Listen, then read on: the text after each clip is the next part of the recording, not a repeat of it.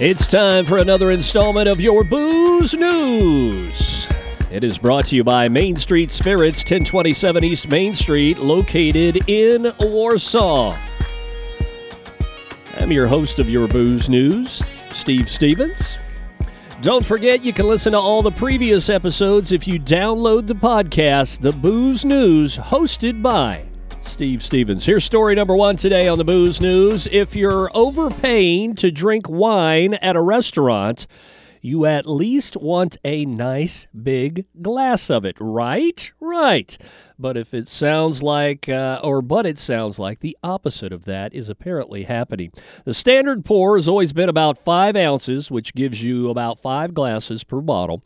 But a new report says more and more places are skimping to save money and doing 4-ounce pours to get 6 out of said bottle. If you call them out on it, they might pour you a little extra and act like, oh, sorry, my bad. But industry insiders say it's often intentional, and they hope you won't notice. That'd get me an ounce measuring stick or something when I'm out ordering my wine at the restaurants. How about this one? This one's going to freak you out a little bit. If you hand a light beer to a craft beer snob this weekend, they might say something like, man, this tastes like pee. And maybe it does. But over in Singapore, there's an innovative beer that's actual pee. Sort of. Kind of weird, huh? Gross. Ugh. It's a new type of beer. Here we go. It's made up of imported ingredients like German barley and Norwegian yeast, along with local knee water, which is purified liquid sewage. You heard me correct. Purified liquid sewage. You want to put that in your mouth? I bet you don't. But don't worry, it says it's gone through several rounds of filtration and stringent tests.